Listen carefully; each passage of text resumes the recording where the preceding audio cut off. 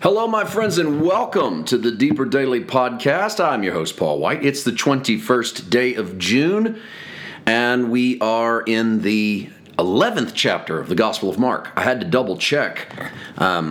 We've been in 10 so long that I actually sat down today to record and went, okay, we're going to be in Mark 10:53. I don't know if you're looking at your hard copy. There is no Mark 10:53. I was just so in tune to Mark 10, I assumed, this thing goes on forever.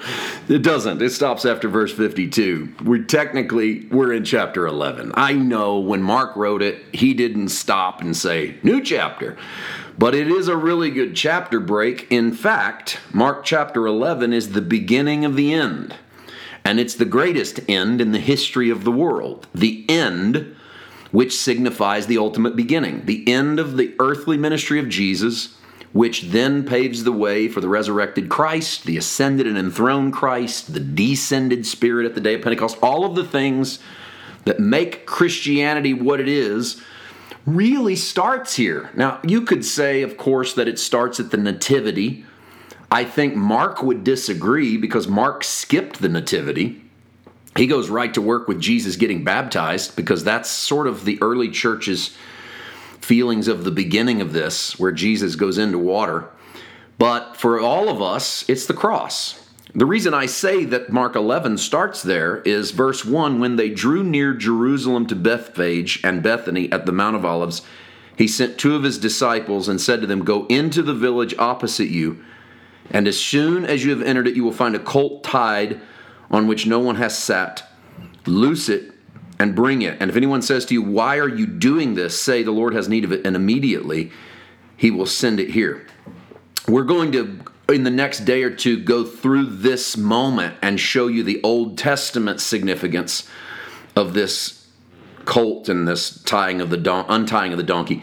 But for purposes of today's podcast and to set up the next several podcasts, this is the scripture that is often used as Palm Sunday. Palm Sunday is the Sunday before the resurrection, in which Jesus enters Jerusalem for the final time. Up until the night of his judgment, his earthly judgment, where Pilate condemns him to die, we do not have record that Jesus ever spent the night in Jerusalem during his ministry. We know that he did as a 12-year-old boy. He was there for days in Jerusalem. But in his adult ministry, when he makes the choice of where to go and what to preach and where to preach and to whom to preach, he chooses at the end of every day to leave Jerusalem, to go to Bethany. And it presages the idea that the Spirit that is on that old covenant temple system is refusing to find rest there. A little bit like the dove that flies around at the flood and can find nowhere to lay its foot, so it comes back to the ark. Jerusalem and the system of religion is providing no rest, and there's nowhere to lay your foot. Jesus doesn't spend the night there. However, on this, and he won't tonight either. He won't on Sunday night. He won't on Monday night. He won't on Tuesday. So he keeps leaving and coming back, and it leads us to the great stories of the fig tree, the cleansing of the temple, the moment of his authority being questioned, and then a couple of parables that lead us up to Passion Week and lead us up to the Passion, and then all the way to the resurrection. Jesus will enter on a donkey, and we're going to talk about that donkey and that symbol over the next few days, but I would just concisely say this as we introduce this week. Jesus would have rode in from the east because he keeps staying at Bethany. Bethany is just a little village up past what we know as the Garden of Gethsemane.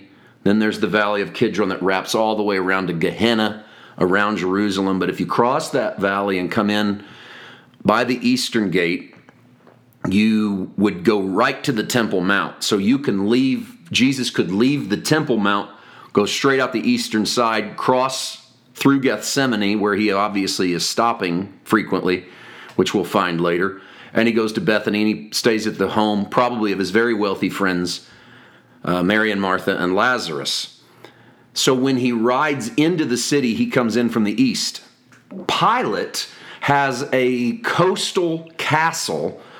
It's actually owned by King Herod, but Pilate has a residence at what we now call Caesarea Maritima, which is a coastal town to the extreme west, northwest of Jerusalem, along the Mediterranean Sea.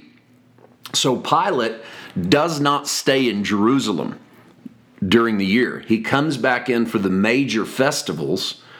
It's his territory to govern by decree of Caesar, but he doesn't have to live there. He resides on the water, and then he comes back to Jerusalem for the festival. So when he rides in as a Roman conqueror would ride in on a white horse, and he rides in from the west, which is where his castle is, his palace, no doubt on a battle horse, as a symbol of power on display. Jesus rides in from the other side of the city on a young donkey, a symbol of the opposite, that he is also a ruler, but that he doesn't ride in as a conquering general, but he rides in on a pack horse, a servant animal, because he doesn't ride in as a king in the way of the world. He rides in as a king in the way of the kingdom of God, which is a king who serves.